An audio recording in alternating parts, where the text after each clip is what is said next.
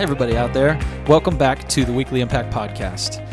There's always a lot of energy with that song. I think we chose the right song. There's always a lot of dancing around the table as that's going on. It's a huge dance party every time.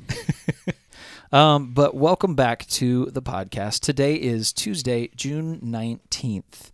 And we are actually, just the same as last week, joined by the same guests today. Jacob Kingsley, Daniel Yelverton, Michael Miller is back. That's me. What you been up to, Michael? Everything. Everything? No, the cool thing is I'm working with Veronica, and I'm volunteering as a chaplain now for Clinton Memorial Hospital. So I am stoked to be able to do that. Michael, I think that's great. I just know your heart for the community, for the people around you, and so that is super awesome that you are able to do that. Thanks. Yeah. So we are reading John 2 today, and always in the ESV version of the Bible. Who would like to start today? I'd like to volunteer, Daniel. All right. Sounds good. John chapter 2, verse 1. On the third day there was a wedding at Cana in Galilee, and the mother of Jesus was there. Jesus also was invited to the wedding with his disciples. When the wine ran out, the mother of Jesus said to him, "They have no wine." And Jesus said to her, "Woman, what does this have to do with me? My hour has not yet come."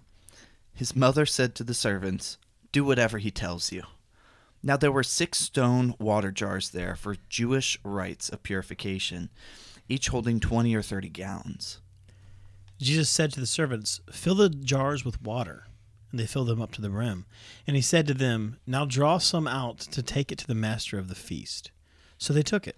When the master of the feast tasted the water, now become wine, and did not know where it had come from, though the servants who had drawn the water knew, the master of the feast called the bridegroom.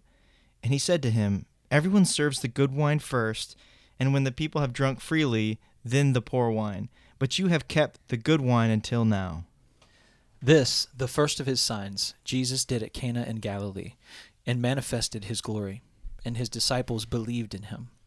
After this he went down to Capernaum with his mother and his brothers and his disciples, and they stayed there for a few days. The Passover of the Jews was at hand, and Jesus went up to Jerusalem. In the temple he found those who were selling oxen and sheep and pigeons, and the money changers sitting there. And making a whip of cords, he drew them all out of the temple with the sheep and oxen.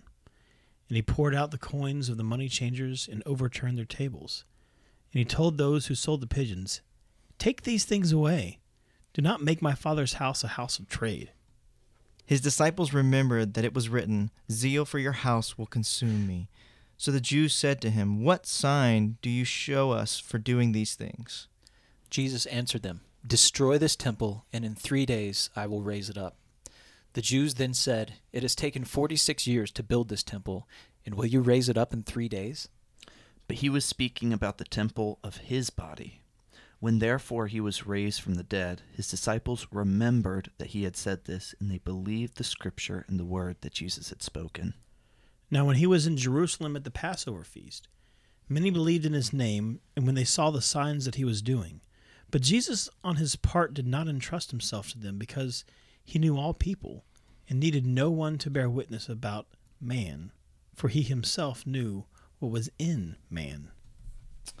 All right, so that was all the reading for John chapter 2. What observations do you have? Because usually we go into observations, application, and prayer.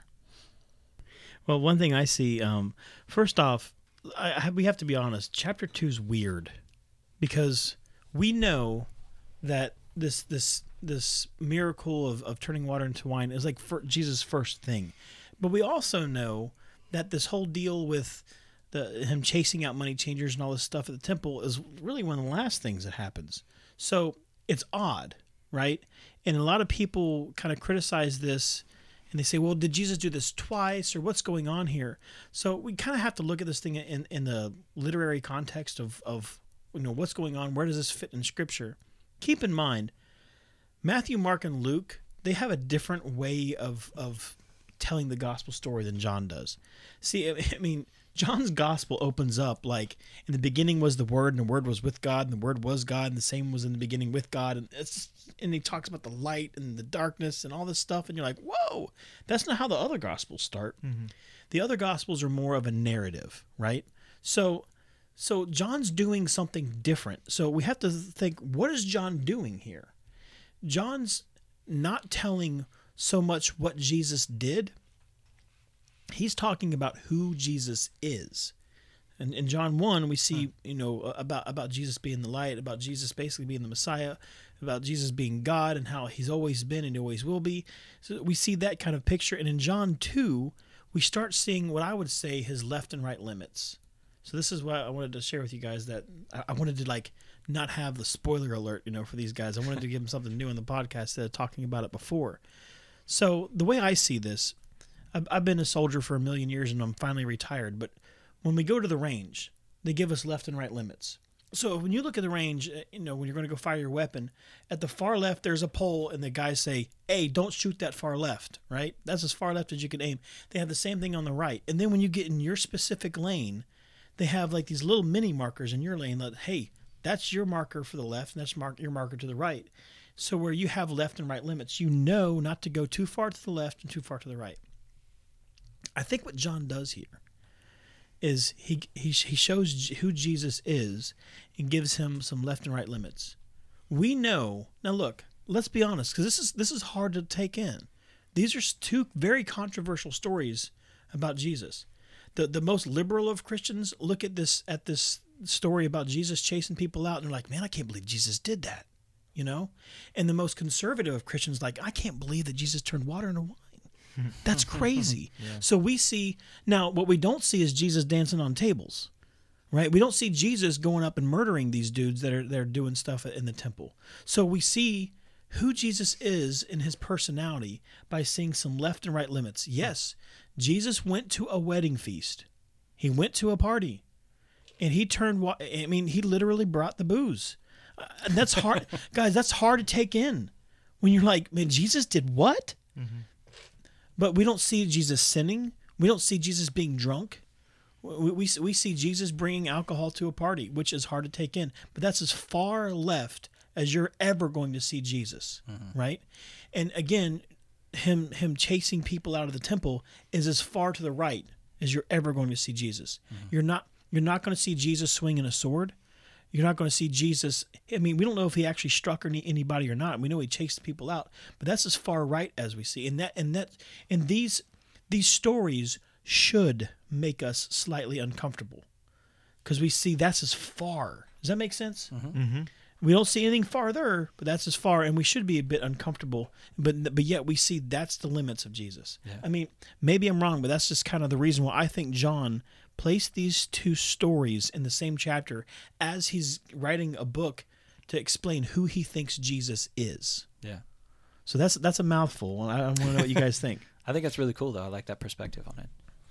I think, too, from some perspectives, people might be like, oh, there's a story about Jesus changing water into wine, and so John should just compensate and, throw in Jesus being holy, just to cover up that whole alcohol business. But it's not like one is trying to overcome the other or that one is trying to make a greater point. But I agree that John, his purpose was to prove and to attest to the fact that Jesus was God. Who is Jesus?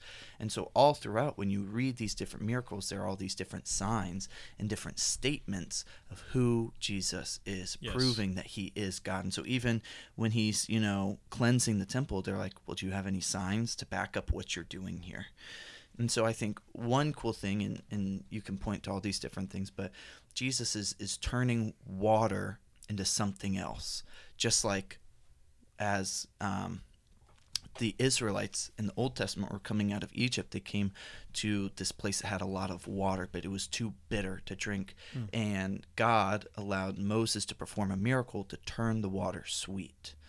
And so again, Jesus is mirroring and showing that he has the same authority, that he can do the same power that God did all the way back in the Old Testament. Yeah. And so he really is proving through these circumstances that he is God. I think there's also danger in these stories.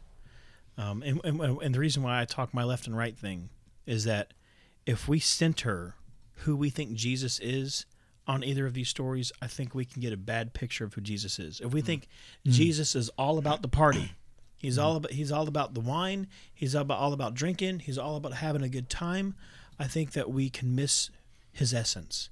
And on the opposite side, if we think Jesus is all about, chasing people out, he's all about chastising people, he's all about whips, he's all about hurting people, then I think that we can have a bad picture there.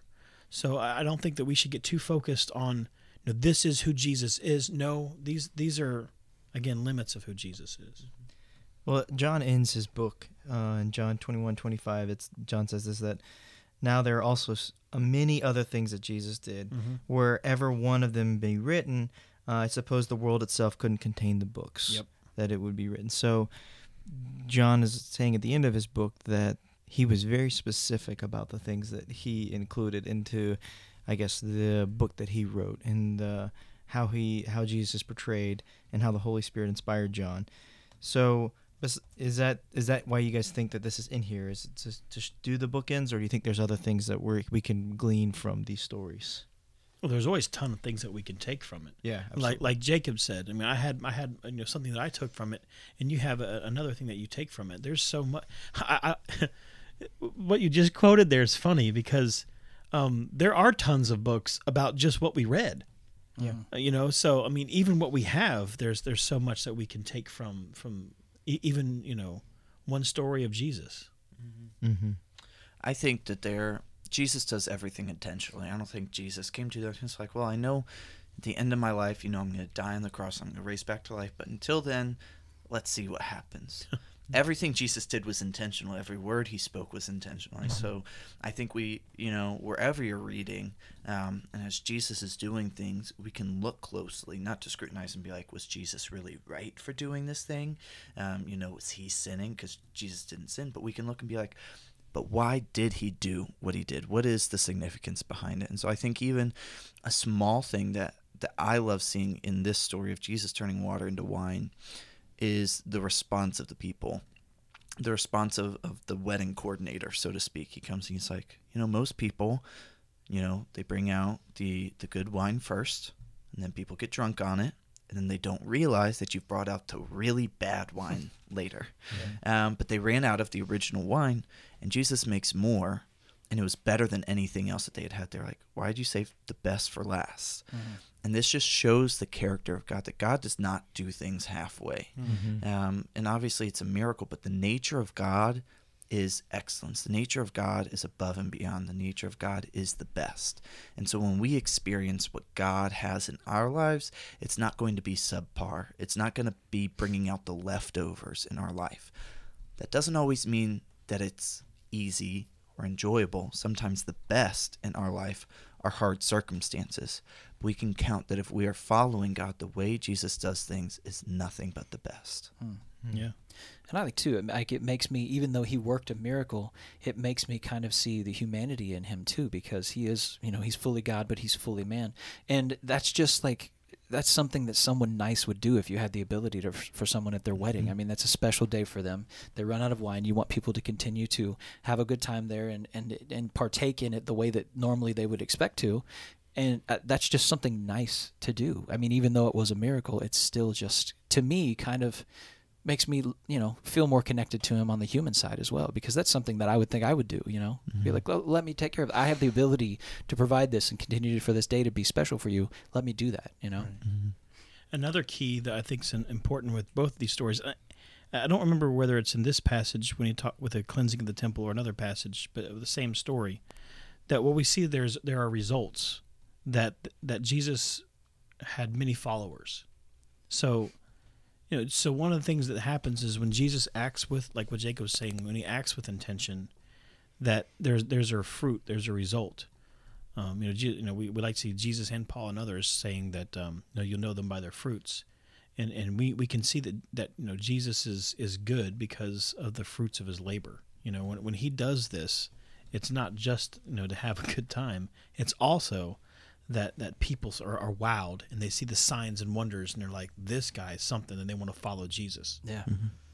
I think it's cool too in verse 11 when it talks about that Jesus did this in Cana and Galilee to manifest his glory. And it's interesting is when you look at how Jesus interacted in this situation, he probably could have done a lot of things to become more showman-like and to draw a lot more attention to himself.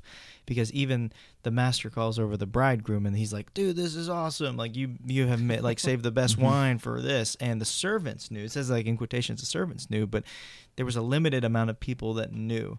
Yeah. And so Jesus was using his glory. He was manifesting his glory in what he was giving to other people and what he was empowering and passing on to others. And I think that was kind of like a first sign of what was to come, that it wasn't about bringing so much necessarily attention to himself or, doing, like you see so much of Jesus's miracles are not like magic tricks. They're not like he doesn't just like pick up mountains and throw them into the sky and destroy the moon and then put it back together. He doesn't do that. Like, I mean, he could, but it's how he can, one, benefit the situation, but how can he pour into other people? How can he benefit other people? And in this way, he does something that's so under the radar.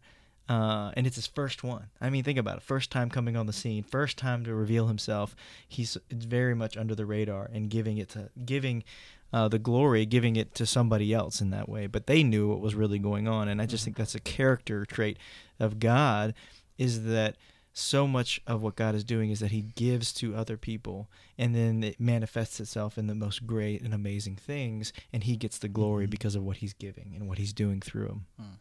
Again, I think that's part of what John's trying to do.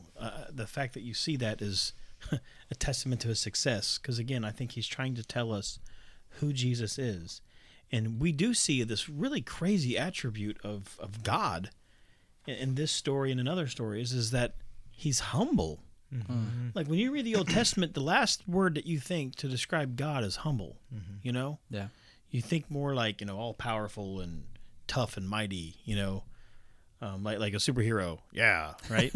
But here we see Jesus being humble. And I think that's an interesting thing that John points out in the story. Yeah. Mm-hmm. I just keep thinking like God's been famous for a long time at this point, and he's been really powerful for a long time at this point, and he doesn't have the need to be showy in all situations, that's just how that hit me. Yeah.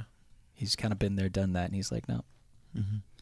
Now with his observation part, the first two stories, I'm like, I got it. Great. Right.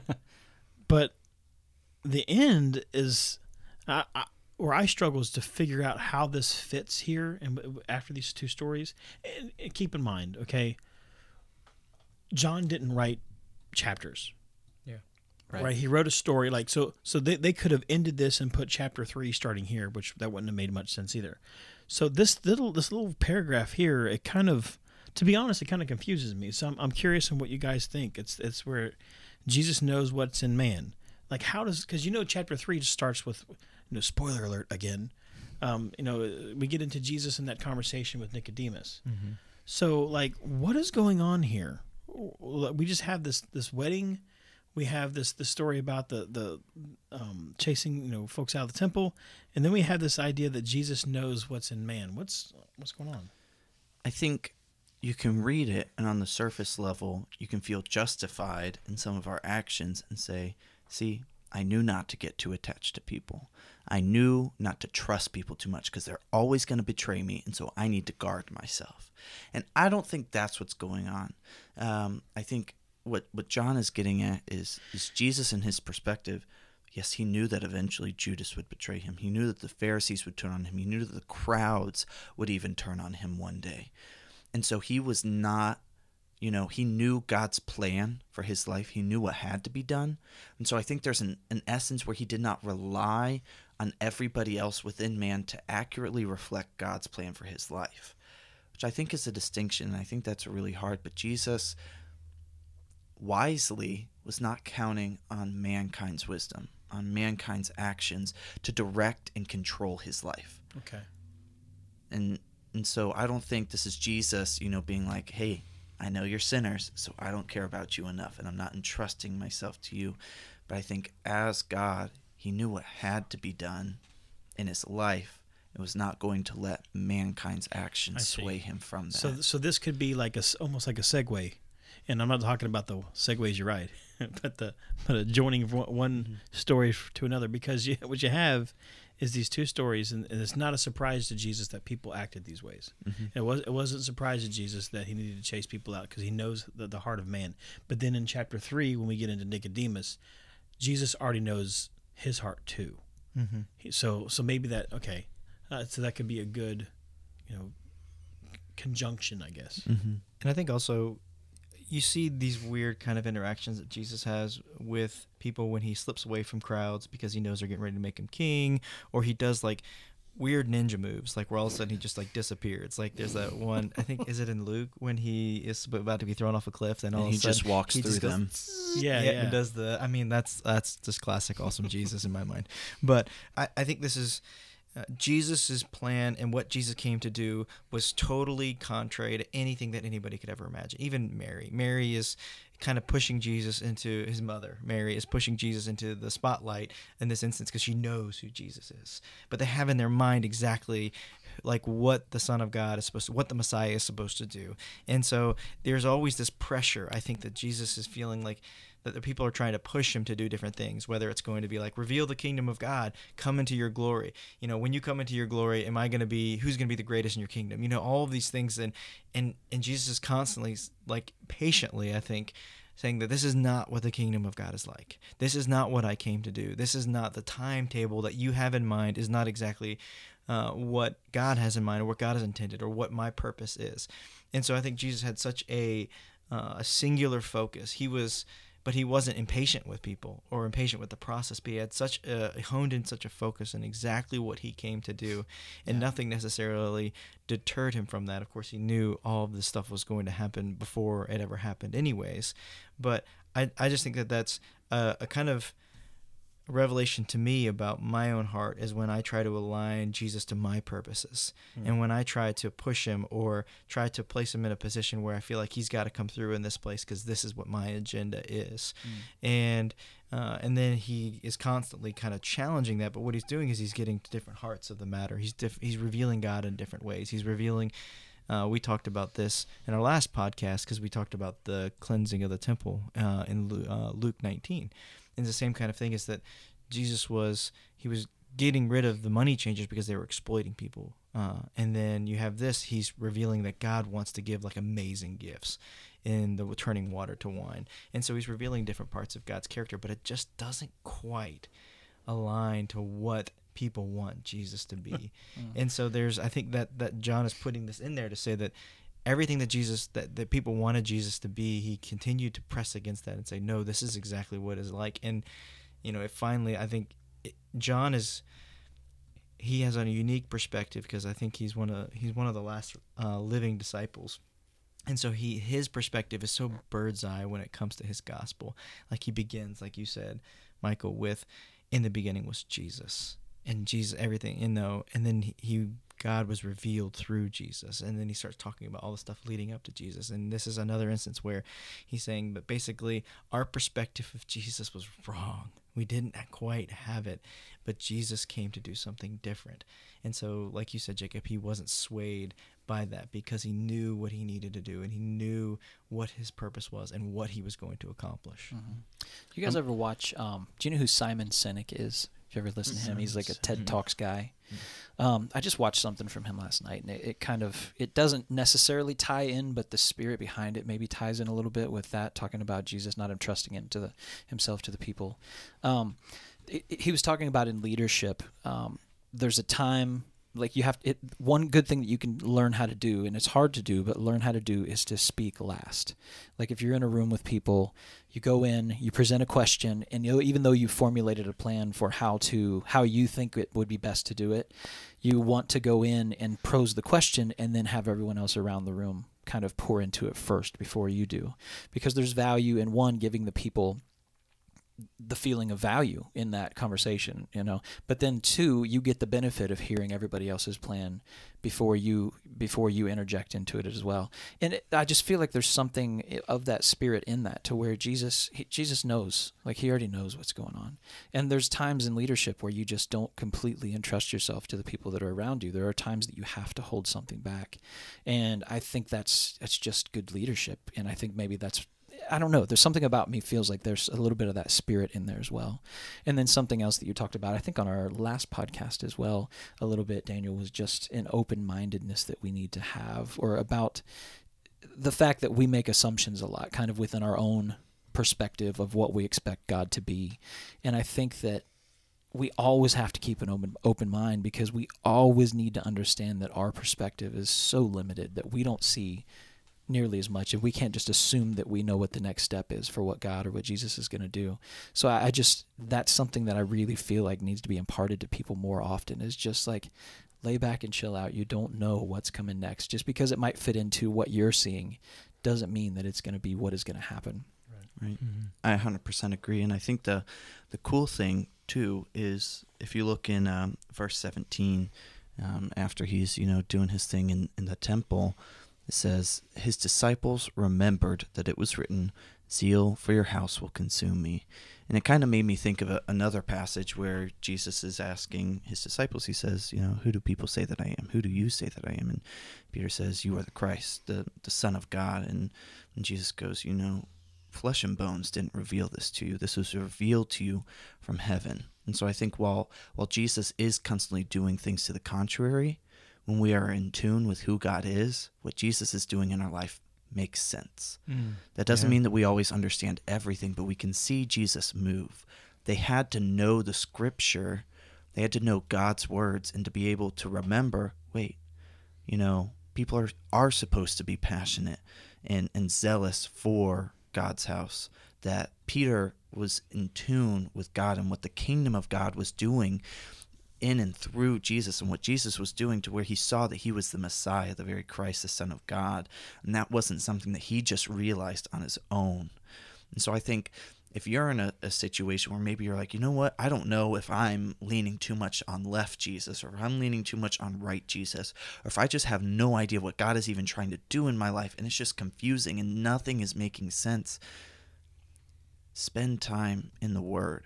Yeah. Spend time in prayer. Spend time in community with other believers who will point you towards God. Because otherwise we aren't going to understand what's going on in our life. We aren't going to be able to make sense of anything. And the goal is not to make sense of it, but it's to know Jesus more. Yeah. And we have to see what Jesus is doing. And so I think it's a really small verse, but it's like super impactful too, at least for me. That's a tough difference too. Mm-hmm. Knowing that you're not always going to understand him, but knowing him, you can trust in him, and you're okay with not understanding. Mm-hmm. Yeah. I think one comes from the other. Yeah. I've been choking back the listeners at home can't see that I've been choking back laughter. Those you're talking about serious stuff, because we had discussed before, I'm a Will Ferrell fan, right? And this is so exactly what happens at that dinner meal scene in Talladega Nights, because he's praying to 8-pound 6-ounce baby Jesus, and they have this whole argument about, he had a beard and he was a man and all this stuff, and he's like, no, but the baby Jesus is the one that I like the best. When you're praying, you can pray to bearded Jesus or teenage Jesus or whoever you want to, right? So, but the thing is that's why Jacob talks about we need to read Scripture. We need to see what did Jesus say? What did Jesus do? Who is Jesus? Because, God made us in his image. We can't make him in ours. Does that make sense? Yeah. Can you repeat that? God made us in his image. We can't make him in ours. And I think that's what Will Ferrell's character was doing, Ricky Bobby, is he was putting making God what he wanted him to be. And I think that we need to really, and that's the point here, is John's book, since we're at the beginning of this, John's gospel, he is trying to tell us who Jesus is. And I think we really need to take a good look at who Jesus is, and not create Jesus to be what we want him to be, but figure out who is he. If we try and make God in our image, what do we end up with? It's an idol. Ooh. Yeah. It's real strong, Michael. Speaking of idols, Brent. You knew I had to, right? You knew I had to. I was hoping it wouldn't come. Boom, roasted. I wonder how old that gets for poor Brent, Nah, it's okay. Methuselah old. It's okay, Michael. All right. Well, I mean, are you guys good to finish it up there? That feels like a Yeah. good end to the conversation. Yeah, absolutely. You know, I like to. Typically, we try to time this podcast around 35 minutes or so, but I just really like if it feels like that's kind of the end of the conversation. I don't want to take it too far or not far enough. So, all right. Would somebody please pray for us as we finish up here today after that? I feel like that was a really good conversation. Yeah. I will. Okay. Thanks, Daniel. Yeah. Lord, just thank you so much for all that you've done for us. Every gift that you've given us, every time that we've been in need and you've provided in the sweetest type of ways. And so, Lord, I just thank you so much that through Jesus we see your character. We see your love for us. We see your pursuit for us. And so, God, I just pray that we would abandon any ideas or notions that we know what's best for our lives, that we know exactly how we should fashion Jesus to fit our needs and our purposes. And God, I just pray that we would then just abandon that and totally buy into Jesus, our Savior and Lord, and follow him recklessly and trust him even when it maybe doesn't make sense, to know that you, Holy Spirit, can reveal stuff to us later on to see the work of Jesus in our lives. We see your faithfulness by looking back and seeing how you've brought us through so many things. And so, God, I pray that if there is an unknown or if there is something that we are dealing with right now, God, that you would just give us the capacity and the ability to trust you, Jesus, to know that when the opportune time comes for the Holy Spirit to reveal to us, that we will remember everything that you promised and everything that you did for us in those moments. So, God, we ask that you would just come alive in our circumstances right now, and that we would trust you no matter what. And it's in your name. Amen. Amen. Amen. Amen. Guys, thank you so much for joining us today on another episode of the Weekly Impact Podcast. Just a heads up to you guys, we are creeping up on our sports and art camp that we have every summer. Today's June 19th. It's coming up pretty soon. What are the dates again? Say. June 25th through 29th. That's a Monday through Friday, 6 to 8:30 each night. Yeah. So if you haven't registered your kids yet, we would love for you to bring them anyway. You can register the day of if you just want to walk in as well. But it's just an awesome thing that we do here that I think it's awesome. A great way that we connect with the community, the kids that don't know Jesus, don't know much about him. We've seen a lot of really impact on kids' lives when they come in for this sports and art camp. It doesn't have to be people that are just members of our church. It's just a lot of fun, and we're really going all out this year, more than we really have, I think, any other We're time. adding So a missions section to it. That's going to be really cool. yeah, awesome. So And just so you guys know too, for years we've called it Sports and Arts Camp. This year it's actually Amped Summer Camp. It's something that we're doing a little bit different. So if you hear us refer to it either way, we're talking about the same thing. You can go to the homepage on our website, top right corner. There's an actual link that you can hit that you can register your kids if you want to register them before that. But anyway, just wanted to let you guys know about that. So thanks for joining us today, and we will talk to you next week.